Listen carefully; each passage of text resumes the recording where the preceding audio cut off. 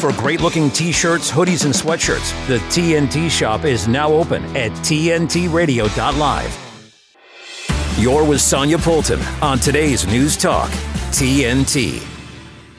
Hello and welcome to today's News Talk. It is Wednesday, January 17th, 2024, and I am delighted to have you here with me. Please keep sending me your messages on whatever forum you can find me. You can also contact me directly at Sonia Poulton at tntradio.live, where you can tell me about your world and what's going on in it.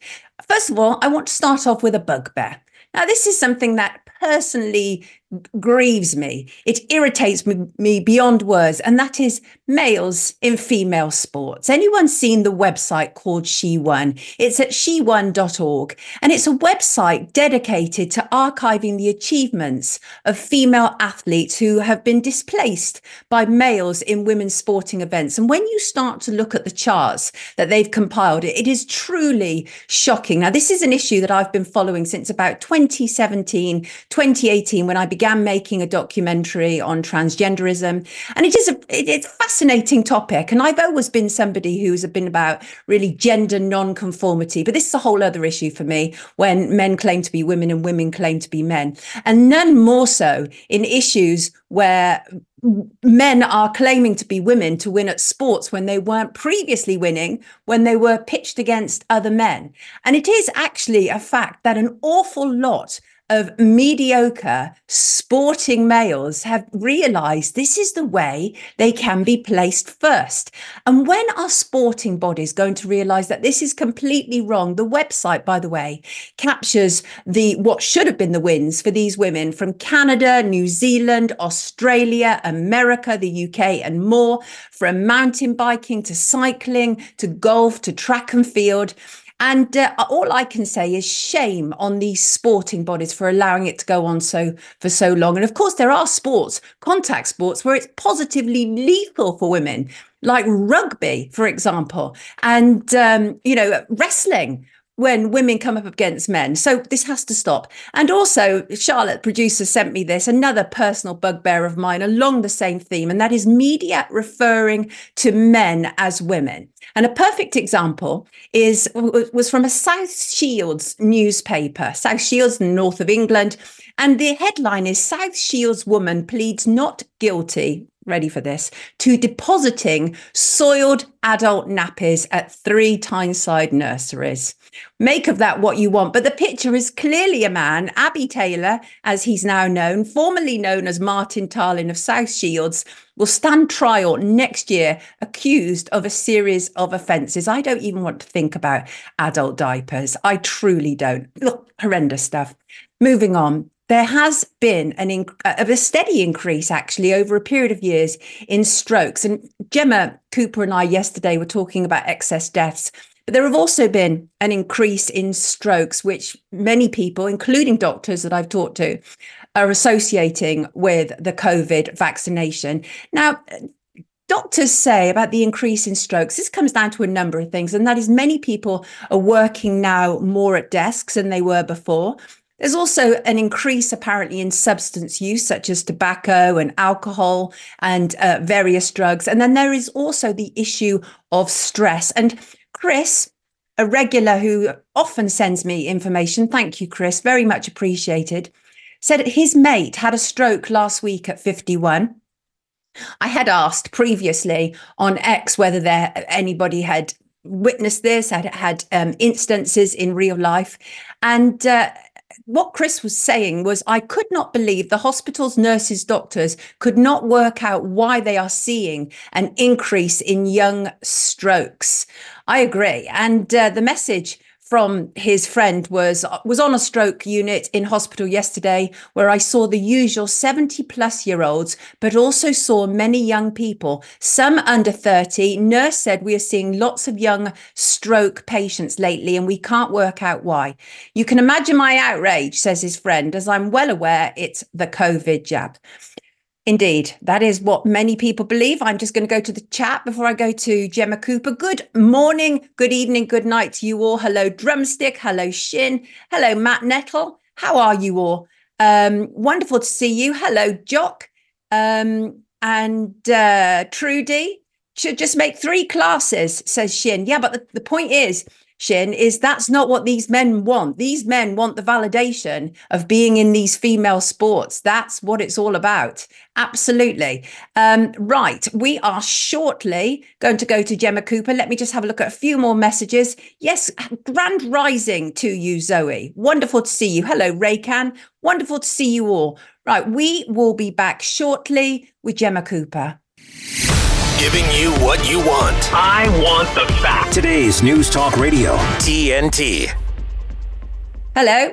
You've returned to today's News Talk, and welcome back. Thank you for being here. And we have the lovely Gemma Cooper with us this morning. Hello, Gemma. How are you doing?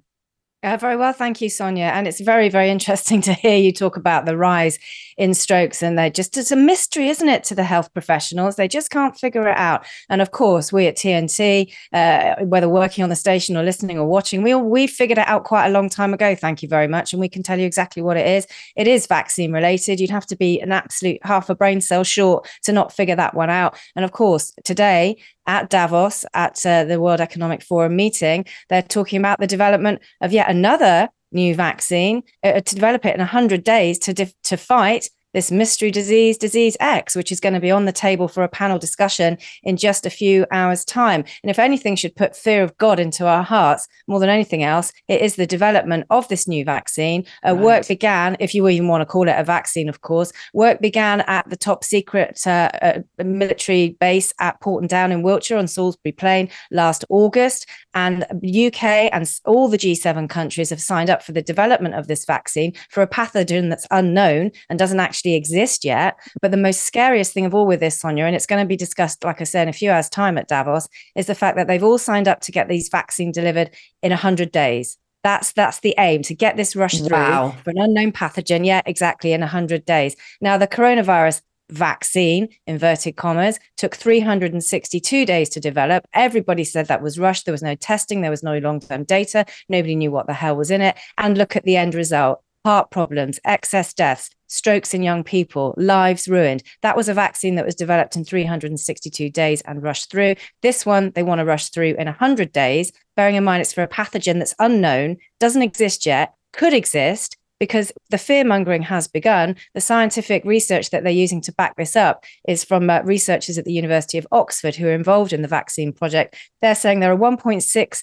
million unidentified viruses in the world, and nearly 800,000 of those could infect humans. Now, that's based on modeling, fear-based propaganda, and all to justify the development of this new, incredibly rushed through vaccine. Why 100 days? If it's an unknown pathogen and we haven't identified it yet, we've got plenty of time. If you still believe in vaccines, let's make it safe. Why rush it through at a cost of $1 trillion?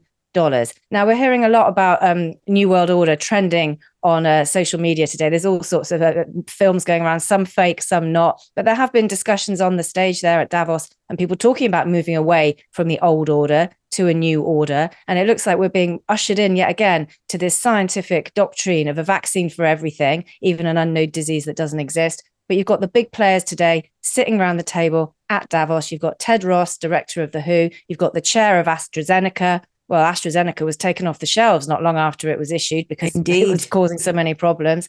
And you've got WEF representatives all at this panel. Already I've seen on mainstream media that anyone who questions this theory of disease X is a far-right conspiracy theorist spreading dangerous misinformation. If we don't question this, another jab being rushed through in record time for a disease that doesn't exist yet, I think every normal person should be questioning this, not just free thinkers and critical thinkers like us who saw through this years ago. Nobody wants to repeat of the excess deaths of the last 3 years, do we? None of us. Absolutely. I'm getting a strange sense of deja vu, which is really alarming because you and I, we realized, long ago with COVID that it wasn't as they were selling it to us. But what alarms me is people are prepared to go through this again, Gemma. I'm already seeing people masking up on the tubes. And I find it so alarming. It's like, did you not just witness the last 4 years the same way that we all have? Do you not have access to the same information that we do? Because obviously we live in an information-rich world. And I just find it extraordinary. It's the same bad faith players that are being wheeled out again. It really I find it so shocking that people can be fooled a second time, Gemma. What about you? I mean, do you not just go, goodness sake?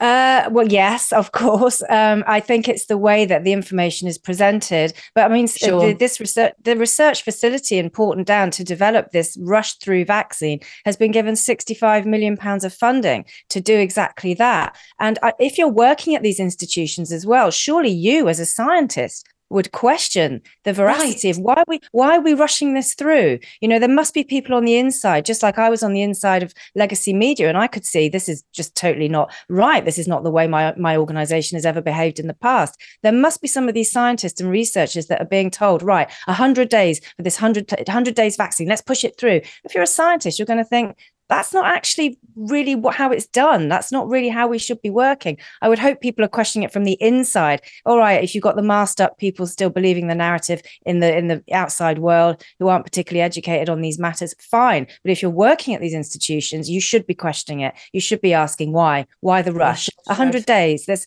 no safety checks there whatsoever. For an unknown pathogen that hasn't been introduced yet. What are they making it for? Absolutely. I mean, they're absolutely complicit. There is no excuse for not questioning. It's absolutely outrageous. And as you point out, you know, it's very interesting that they're developing it at Poulton Down, because obviously Poulton Down is more commonly associated with bioweapons.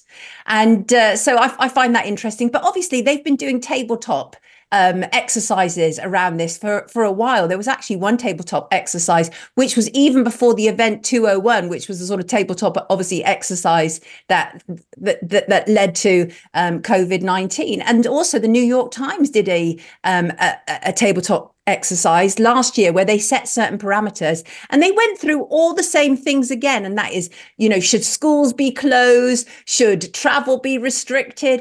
And it's like, please, people, you have to be more questioning. But the problem is many of these people, their income relies on them being complicit, doesn't it? And that really is the problem. It is. But, you know, the shift is happening. It's happening exponentially. People are moving away from old paradigms where they think, well, I'll just shut up and sell my soul for the mortgage and the kids' education. There comes the point where you realize there's more to living your life authentically than money. And I think that shift is sweeping through society and consciousness as we speak. But this panel discussion, which will kick off in a few hours' time, this one at Davos is the one that has the eyes of the world on it. It has the questioning eyes of people like us at TNT. It has the mainstream eyes on it. And it will be very interesting to see what comes out of this. The big players are all around the table, so they clearly are taking this seriously. Whether they're taking it seriously because they believe it's a threat, or whether they're taking it seriously because they believe it will be another way of ushering in draconian control measures on our behavior, that's the difference. And it'll be very interesting to watch the language and see what comes out of that, or what we're told or what we're led to believe comes out of that anyway. I know that there's certainly been a plethora, hasn't there, recently of headlines around Disease X. And as with COVID, the number 10 nudge unit in the UK was absolutely involved in all of that. And at the last count, I think they spent something like £120 million, you know, convincing us that COVID existed and was everything that they were saying it was. And I mean, I can literally see it all starting again. And that is the wonderful thing, Gemma, is that people like you and I, we literally are now seeing the control mechanisms in real time, which is a wonderful thing, isn't it? Because obviously with a platform like TNT, we are able to spread that word far more effectively and efficiently and be a true competing power against the dominant messages from legacy media. Absolutely. And long may it continue. Long may it continue, Sonia. Hallelujah to that. Gemma, thank you so much. I will see you again tomorrow. Stay tuned, everybody. We're going to go for a quick ad break. This is today's News Talk. TNT's Darren Denslow. Yeah, I'm talking about the illness. Actually, that has been doing the rounds. Not have we only seen a mass influx of people waving their COVID tests online. Look, I got a red line. It's like, oh my God, people are still testing. Or people, you know, trying to encourage others to wear their masks. But there has been a talk of a dry cough. There have been doctors coming out saying we've seen loads of cases of that. Have you been suffering from, you know, a bit of cough and flu or cold or COVID? Well, Darren, COVID. I just did my 8th test. I'm just going to keep doing it until I get lines and lines. Why?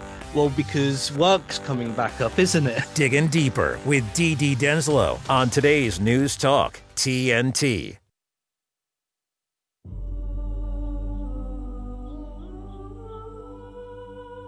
We honor you, Father, for all that you've done for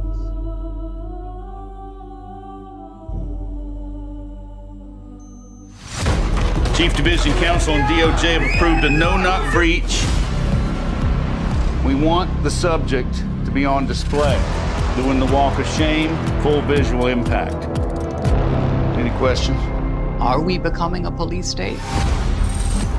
Government told American citizens they couldn't go to church on Sunday. For the first time in my life, I'm saying to myself, am I going to get a knock at the door? FBI warrant, come to the door now! The Patriot Act and FISA were used against Donald Trump. These individuals have commissioned the biggest propaganda play in U.S. history. They don't go after the people that rigged the election. They go after the people that want to find out what the hell happened. We don't need to have a crime. What we need is a person to look at. And then we go find out what crime you did. FBI! Our focus is shifting. Our main priority as a bureau is going to be domestic terrorism. It really paints anybody who's right of center. If you're a pro-life, pro-family Catholic, they define you as radical. These are anti-government. We have freedom of religion and freedom of speech. Violent extremists, and they must be dealt with. We can do anything we want.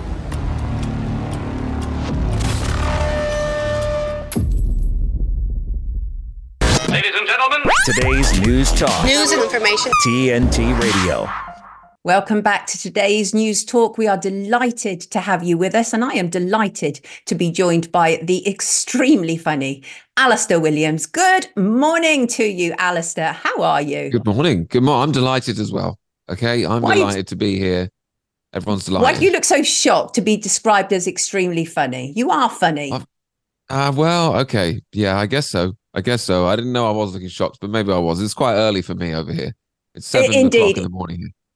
Indeed it is. Often described as the world's most cancelled comedian, you are now Chortle UK's Comedian of the Year 2023. Congratulations on that. And what is particularly wonderful about you, Alistair, is that you do tell jokes. And by that, I mean you don't walk this line of being horribly PC. And how hard is that in your profession these days? Well, it's impossible, to be honest. It's impossible. You have to go along with the narrative, or you don't see the light of day, basically. I mean, it's not Chortle or the people that they write about the comedy industry, and it's not their award. But because this one was audience voted, it's my only chance of winning an award. So they're forced to report on the fact that I won it. But I've done loads of competitions where there's always a judge, and it never goes my way. So the only reason I entered this one because it's audience voted, and people like audiences, they want the kind of comedy that I do, but the comedy industry, they don't want the type of comedy that I do. They want the type of comedy that you get on the television, which it's not that great anymore, fortunately. No, it's horribly sanitized, isn't it? Just awful. And so I do have a number of favorite jokes of yours. One of them is about recruitment. Can you share your recruitment joke with us? Because I think it is. Unfortunately, hilarious. I'm unable to. I can't do my material not just now. It's all impossible. Right, fine. Yeah. Fine. Then I'm going to pressy it, and it is really funny because you're basically talking about how all these people have gone into recruitment because there are no jobs available, it is truly truly funny, and also about gender studies. And gender studies again is another one, isn't it? That would be problematic because is it a fact that comedians now have to be woke? PC in order to survive, because that doesn't account for people like Dave Chappelle or Ricky Gervais. Are they just too big to be cancelled? Well, I don't know about too. Yeah, essentially, yeah, they are too big to be cancelled. But every one of the established comedians plays their part, and there's a reason why they're allowed to be famous.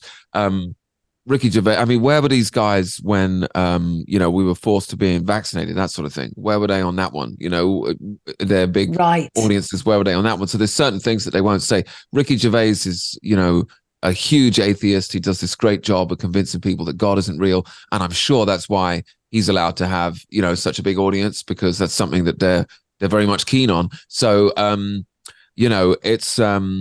it's interesting, but I will tell you from my personal opinion, there's almost no way to get a big audience or a big following unless you're playing their game in some way, especially when you get to the fame level of Ricky Gervais or Dave Chappelle. They simply don't let you have that big of a following if you're doing serious damage to their narratives, basically.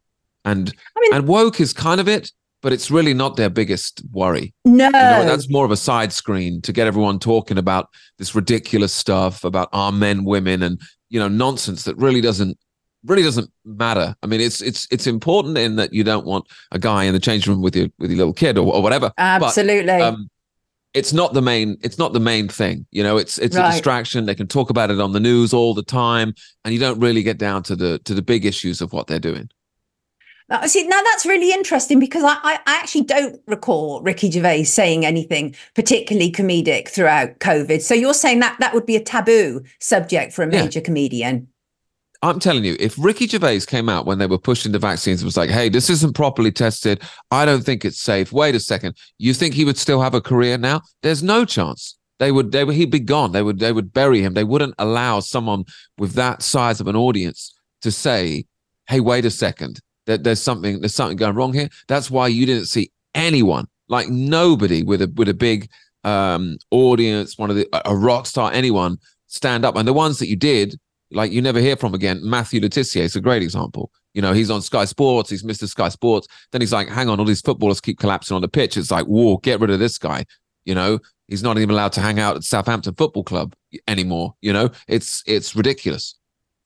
So, I mean, that's sort of really contrary to the whole point about comedy, right? Because the whole point about comedy that I understood and that I've always loved is the sort of fantastic observations, often wry, about normal everyday situations that impact us all. And it's so what are you allowed to talk about in order to be able to rise into the big league? Well, you've hit on the reason why comedy is so policed by these people is because it is, as you say, it's really important. If someone's laughing at a joke that you're telling, they're agreeing with you.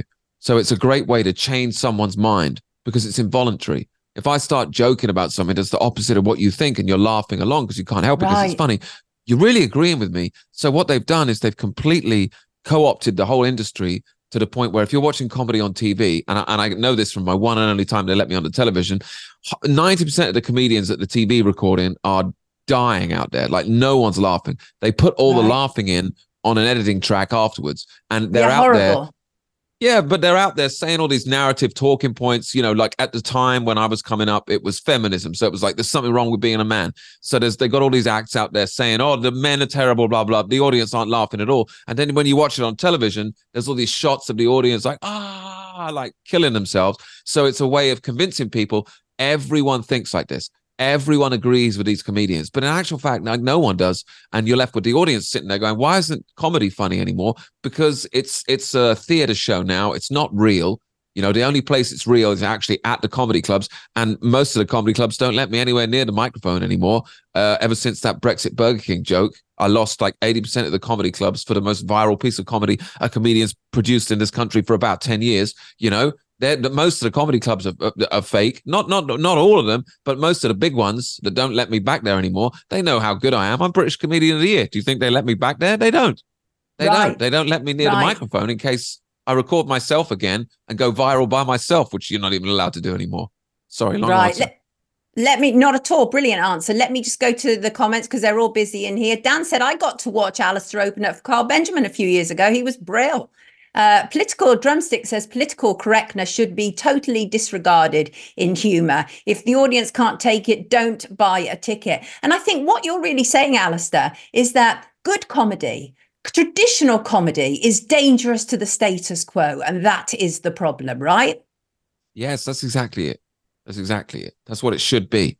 And that's why, it's policed harder than anything else. And most people say, well, the comedy should be the last thing that's policed. And that's the reason why it is. Right. Got you. Let's just have some more of this. What's this? I do too. And mumble under my breath. Get that off you, Pratt. I have no idea what they're talking about here, but it sounded funny. Something about Chinese tourists wearing something before 2019. We are shortly going to go to the news headlines. I will be right back with Alistair Williams, and I want to delve deeper into what brought him into comedy in the first place. Be right back on today's News Talk. Check this out. News Talk Radio. TNT Radio News. Matt Boyland here with a quick look at your TNT headlines. After pulling out of the race for the Republican presidential nomination, Vivek Ramaswamy has appeared on stage with Donald Trump, where he endorsed the ex-commander-in-chief as president. India has raised grave concerns with Iran over increased attacks on cargo ships in the Red Sea, and birth rates have fallen to their lowest level in France since the end of the Second World War.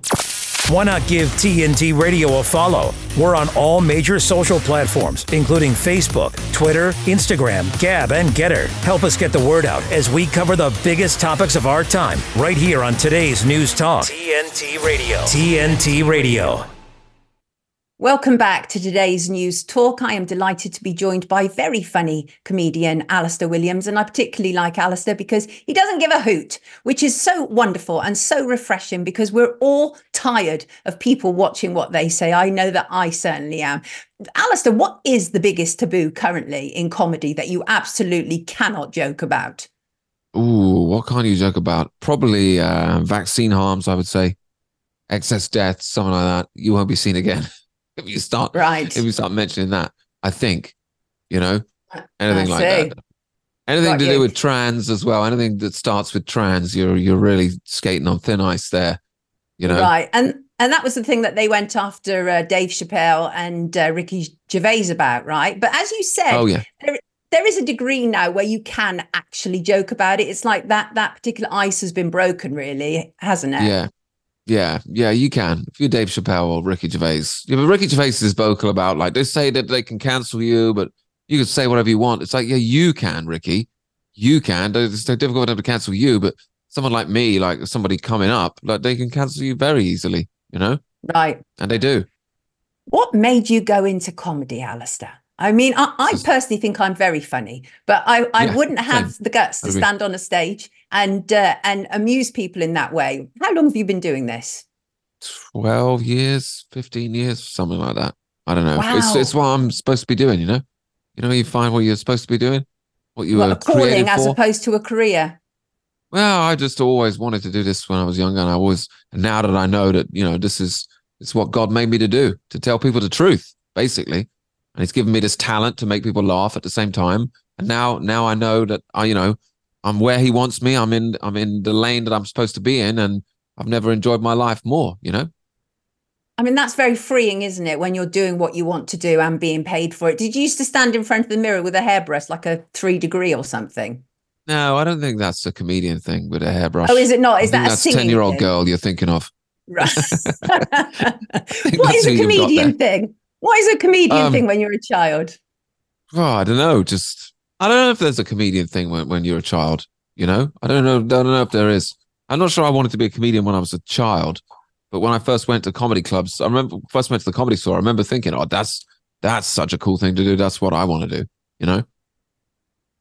What was your family's reaction to it? Because obviously some of your routine involves your family and them paying for you to take history, which again is another very, very funny joke. But what is their genuine reaction to it? Because, I mean, I suppose when you say, actually, I want to be a comedian, that in itself sounds funny, doesn't it? I guess so. Did they take it seriously? They do now, especially since I won this award. But before, like when you're being cancelled and the establishment is stifling your career everywhere, it's quite hard to have a dialogue with regular people about that, because no one thinks that that's really happening to you. They just think that you're not good enough to be doing what you're doing, No one believes that they cancelled your YouTube channel and all the clubs didn't listen to you because you had this really popular joke. No one really believes that. So everyone sort of treats you as though actually you can't be that good. Otherwise you would be on the BBC. You know what I mean? So, so you have to deal with that, you know, and they make it very difficult for you to earn a living if you want to do it properly. There's so much resistance to doing this job properly that almost nobody wants to try and do this comedy job properly. And most of the people, they don't even want to be a comedian, you know, they want to be presenting the news or Love Island or something, you know, so they're just out there, you know, holding the microphone, trying to make people laugh if they can. But if they can't, just put them on the television presenting something and they're happy. Most of the people, you know, they're not really in this to be a comedian. They want to be famous, and it's one of the ways that you can do it. You know, so there's that. You've been absolutely savage. You've been called everything from Hitler to Genghis Khan, haven't you? And I think predominantly by the left. I traditionally come from the left, but has the left become completely humorless these days? I'm not sure I believe in this whole left-right paradigm thing anymore either, to be honest. Yeah, I think it's evil and it's good. You know, the whole left-right thing, I think it's like a Punch and Judy show that's played out for us, and there's someone controlling both of the puppets, to be honest with you. Like, I know it's like, you know, the people on the right, they really on the right? They really believe in anything? Like, you know what I mean? Is there who can you vote for? Like, for example, during the whole COVID thing, who could you vote for that was against lockdowns and against forced vaccinations that was on the right or the left? There was no one. They were all on the same page when it matters. So, you know, I'm not a big believer in the whole political answer to the problems we're having. I agree with you, actually. I do think it is very much a Punch and Judy show. But again, this is the role of comedians, to point these things out to us, to poke fun at them, you know. And I'm just reading some of the tributes that have been said about you and paid to you. You were described as having rough... Sounds like I'm dead, but okay. No, you're absolutely alive. I can confirm he is fully alive. Okay. For example, some of the wonderful things that have been said about you. Chortle described you as rough diamond charm. And you've got some good credits going on here. Piccadilly Comedian of the Year. You were finalist in the Leicester Square Comedian of the Year. That's quite a tough one, because Leicester Square, obviously the heart of London, that will have attracted many people. So, you know, did very, very well there. So I think that there is a place absolutely for those who are prepared to, you know, sort of say, no, I'm not going to follow the route. But it is a slog, isn't it? Yeah, I mean, it is. But, you know, it's the only way to be, in my opinion, you know? There's no point doing this thing any other way. Mogden says, never a truer word spoken in jest. I mean, that's the other thing, of course, is what people can use humor for. You know, as you said, as you'd already alluded to, is that humor can be used to express some of the most poignant, important issues in our world. And that, I think, is just, I mean, and I love humor. I love humor from all over the world. And because if it makes you laugh, it makes you laugh, irrespective of what culture it's coming from, right? Exactly. That's why they have to keep it under lock and key, in case because people can figure out by themselves what they think is funny. So if you only serve them one particular thing, they don't have a chance. You know, you have to really, really police it. And also, if you stick someone like me on a show with all the other TV comedians, it'll make them look even worse. You know, the only way they get away with the comedy they put on television is they're all awful. So there's no, you know what I'm saying? But if you put one funny person in the middle, it'll be like, whoa, what happened to the other guys? You know? That's absolutely right. That is an excellent point, actually. Your very presence illuminates how very dire and sanitized they are. So that again makes you dangerous. Yeah. I will tell you right now, I'm too funny to be on the BBC. I'm far too funny to be on the BBC. If I want to get on the BBC, I'm going to have to get I'm going to have to regress big time, you know, and tick other boxes that I can't. But I'm telling you right now, I'm too funny to be on the BBC. That's a fact. That is a fact. Without laughter, the world is dark. Good on you, Alistair, says Trudy. Craig loves a bit of raw comedy. Me too. Can't beat it. You cannot beat a good belly laugh. And as I think it's Hope, Love and Peace says in the chat, we need laughter now more than ever, really. Yep, I would agree with that. Absolutely vital. Your job is vital. I mean, this is the thing. best. Your job is life-saving. I mean, yeah, I guess.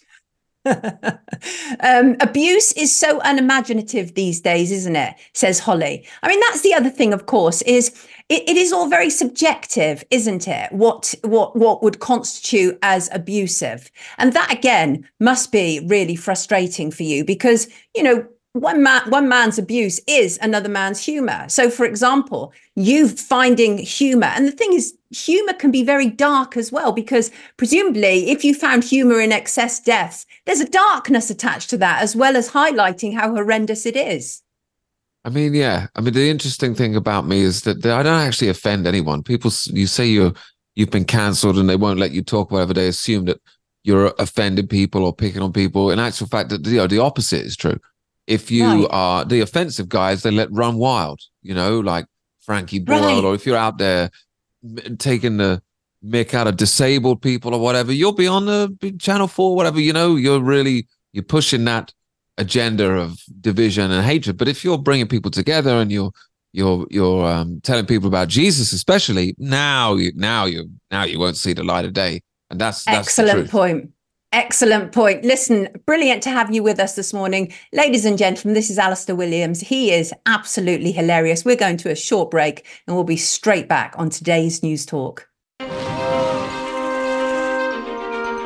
From weather and traffic reports to news of political developments, we turn to journalists for the information we need to live our daily lives. Journalists around the world provide you news that is essential for democracy, for personal freedom, and for safety and stability.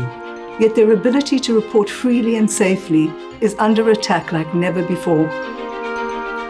Too many journalists are paying with their lives.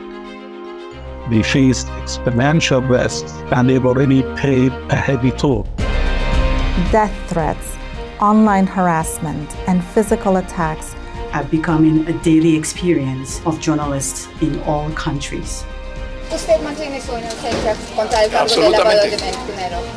We just want people to be safe, to be able to get our readers the information that they need to make informed decisions. They checked my phone and realized that it was Pegasus. I feel myself like I'm naked in the street. These charges were politicized from the start. Facts win. Truth wins. Justice wins. C'est énorme pour moi d'être là, d'être libre, surtout que je ne m'y attendais pas du tout. Stand with a free press. Stand with journalists whose reporting won't be silenced. Press freedom is your freedom.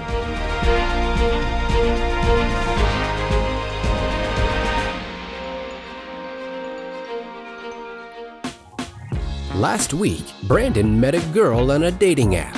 One day after work, he finally found the courage to ask her out. No answer. He started to panic. Was he being too pushy? Maybe it was too... Hey, sorry I didn't respond. I was driving. I would love to go on a date. How does tonight sound? Brandon tried to play it cool, but inside he knew. A girl so smart, so responsible. She must be a keeper. Sonia Poulton on today's News Talk, TNT. Welcome back to today's News Talk. It is wonderful to have you with us.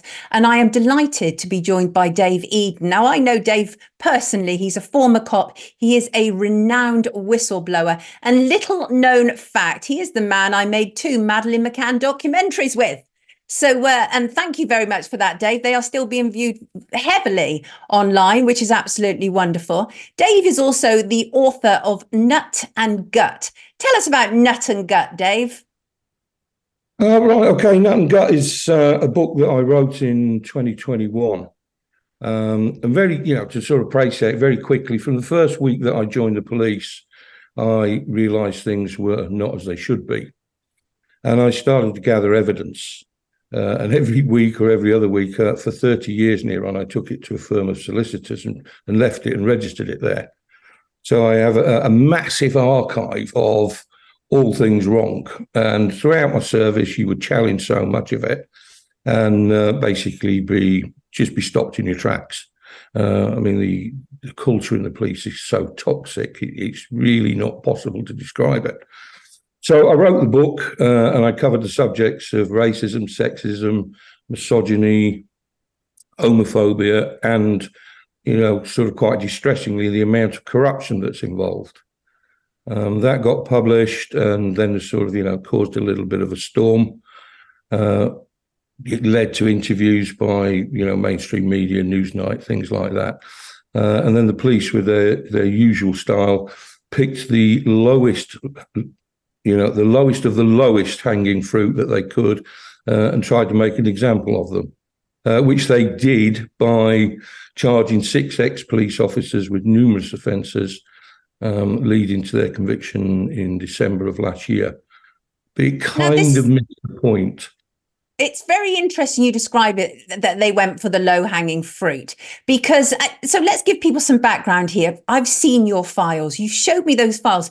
A lot of this stuff that you had catalogued over the years was images that was put on police station walls, which was horrendously racist, horrendously misogynistic, homophobic, you name it. Well, of course, the people inside these walls were supposed to be upholding law and standards and principles. And I remember the first time you showed me your file, and it was absolutely horrendous to see. But since then, you've gone on to be a tremendous whistleblower. And as you say about these, so these were 6 men, weren't they? And they were exchanging messages in WhatsApp. Obviously, without going into any graphic details or anything, but what sort of messages were they exchanging? Well, I mean, there was an awful lot of racial content there, an awful lot of misogyny.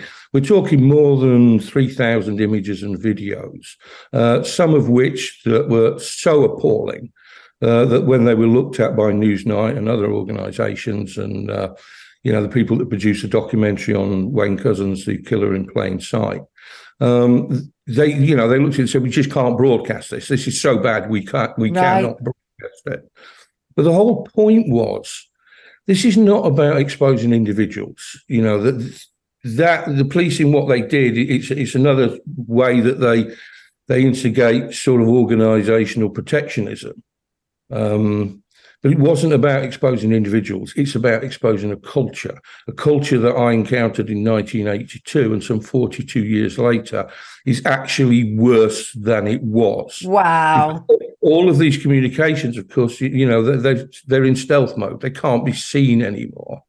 But the attitudes were identical. I mean, there's one specific image addressing the actions of Couzens and the appalling murder of Sarah Everard, something that was completely preventable if they'd got to grips with what was happening. And that image briefly was taken from the Highway Code, the police officer giving directions.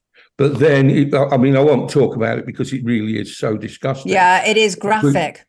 Yeah, and then the narrative was changed on that to represent from the first encounter right through to the death, and it was all linked to the road police actions in terms of directing traffic, and that was supposed to be funny. There was other stuff there that fundamentally which fell almost as microscopically short as you could be to celebrating the murder of Floyd. So it is extraordinary, isn't it? It is horrible. And wasn't that actually, when they were exchanging that, wasn't that on the day that Wayne Couzens was apprehended or something? Yes, yeah, it was the day after he was apprehended. Shocking, absolutely shocking. Public knowledge. But there's other things, obviously, that you have spotted, that you've observed, that have been so vital for us. And one of the things was you, for example, you feature in my documentary, Paedophiles in Parliament. And in there, you detail how a senior cop killed himself and the police covered it up to stop his paedophile activities with MPs coming to light, because the News of the World, which was then a Murdoch newspaper, was about to expose him, right? Yeah, that's correct, yeah. I mean, that's extraordinary stuff. Well, the thing is, people do not realise the level of corruption in the police. And we're not talking about officers on the street here. We're not talking about somebody taking a £50 cash bung to not report somebody for being on their phone. We're talking top of the ladder institutional corruption. And in the book, my book actually starts with talking about a specific case that absolutely highlights this level of corruption. Now, interestingly, the commissioner, first of all, didn't want to engage with me, and then I went on to Newsnight. He was there, but my interview was pre-recorded. I wasn't allowed to be in the studio with him, so they knew what I was going to be talking about. You're talking about Sir Mark Rowley, right? Yeah, and then he said, "Look, he said, I want to meet you. Come to Scotland Yard or New Scotland Yard, and we'll meet." That meeting was rescheduled 3 or 4 times and then ultimately cancelled. So he didn't want to know. But by targeting the low-hanging fruit, what they're doing is they're giving this impression that they've done something. In fact, they've done absolutely nothing, because the really, really serious issues have just been ignored yet again. And this course of conduct, this recidivist behaviour from them. And then literally now I am getting serving police officers, serving fire officers, and people from other organisations contacting me on a weekly basis that want to talk to me. They want to tell me about the corruption. They want to tell me what's going on. Because there are a lot of good people out there that are frustrated by what's going on. Right. Not every copper is bent, right? Oh, absolutely not. No, I mean, but unfortunately, the system is the canteen culture. It's something that you can't escape, and it's difficult to describe to somebody. I mean, I think I say in the book that, my approach to it was, first I was new, I was vulnerable. It was, although I didn't participate in it, my guilt is such that, I was there, but I was there at a time that I was recording what was going on. I was collating and evidencing it. But at the time, it was silent acquiescence, because there wasn't anything else. It didn't matter what you did, how much you protested, whatever you did, you were going to be shut down. And over my career, I was repeatedly shut down and shut down and shut down. Yes. And that is the way that the system works. So even the good people that really want to make positive change are finding it hard to do so, because the culture is so toxic that they literally don't have the opportunity to do it. It's horrible, really. But talking about that toxic culture, another issue that you exposed was armed police accused of sexually harassing air hostesses at a UK airport. Yeah. Excuse me. Yeah, I mean, that's something that I did, and that made the nationals. And I mean, what we're talking about firearms officers here who are going to an area of the airport. I'm not going to say what the nickname was, because the nickname of that area is extremely offensive. Oh, goodness. And then basically certain officers and specific officer allegedly trying to talk to air hostesses or air crew. But it got to the point where they were basically finding out where they were, using police equipment to send them messages, harassing them socially and sexually, and so on and so forth. And that's led to a number of people being placed on restricted duties, being taken out of that department. Whilst this is investigated, but what we're going to see here, and I know full well what's going to happen, there's going to be an investigation that's going to take, 1, 2, 3 years or wherever how they spin it, and very little is going to happen at the end of this. I mean, that's shocking, isn't it? That's very sad that we've reached that stage where we almost accept that our police force, and it's not just any police force. This is the largest police force in England and Wales. Although you're talking about Luton Airport, that's obviously not the Met, for example. But the Met is, you're saying, is so institutionally corrupt and in peril that can it be saved? It's going to take an awful lot of work to save it, and it's going to take the right person to save it. I mean, in terms of Rowley, Here's a man that's come up through the system. He started as a PC.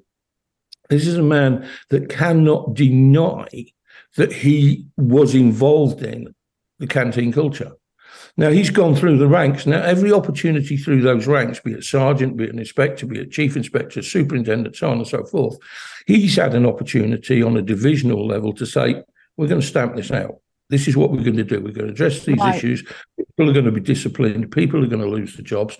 But no, he's continued being part of the culture. And now he's in charge of the Met. And now he's saying, we're going to do this, we're going to do that, we're going to do the other. And at the end of the day, is he the right person to do that? And I would suggest not. This needs somebody that's not associated with policing, somebody that's not in any way, shape or form either been part of the culture or acquiesced to the culture, because they're the wrong people, because they've still got this protectionist attitude. We have to protect the organisation, and they will do it, and they will lie, Sonia. We've put freedom of information requests into the police, absolutely knowing 100% that they have the information that we're asking for. And then they've come back and said, no, we don't record this information. We haven't got this information. So they basically lie there. That's shocking. That's absolutely shocking. I mean, I'm interested to know about outside forces, because obviously when I was making Paedophiles in Parliament, it absolutely came across my radar that Freemasonry had an influence on policing. How much do these outside forces such as Common Purpose and Freemasonry have in our policing? That's absolutely so difficult to engage with, because anything that's done like that, again, is done pretty much in stealth. You're not going to get anybody come forward and say, right, you're in the Masons, Dave, don't worry about this. We know that you've done X, but we're going to square it up. These are the select few that are in the force. And of course, if there is any advantage to them, they're not going to talk about that advantage because that's something that can be challenged. Right. So, actually being able to accurately judge that and assess that is almost impossible. But without a doubt, obviously, external forces are there. And that's not just in the police, because, there's lots of areas on a Venn diagram where policing overlaps with various other political agendas. Right. Because now I'm, for better or worse, I'm getting quite well known and getting known for the fact that people can approach me. I will look at their stuff, and if I can challenge it, expose it without endangering them or compromising them, that I will do it. But, I'm getting things now where we're talking about serious election fraud in the Midlands. Wow. And this is linked to local councillors. It's linked to a Labour MP. Now, the leadership of the Labour Party have been made aware of it and have basically swept it under the carpet. So, but that also links in with policing. Right. Right. It's Interesting. Quite a complicated case, but all of this is there, and people aren't taking action. Right. It's like protectionism, isn't it? It's like protectionism. Oh, yeah. Skippy in the comments says police are policy enforcers, same or similar word in most languages. Their role is to enforce government policy, not to protect the public, which completely plays into what you're just saying there about the protection of MPs, which is what I discovered when I made Paedophiles in Parliament.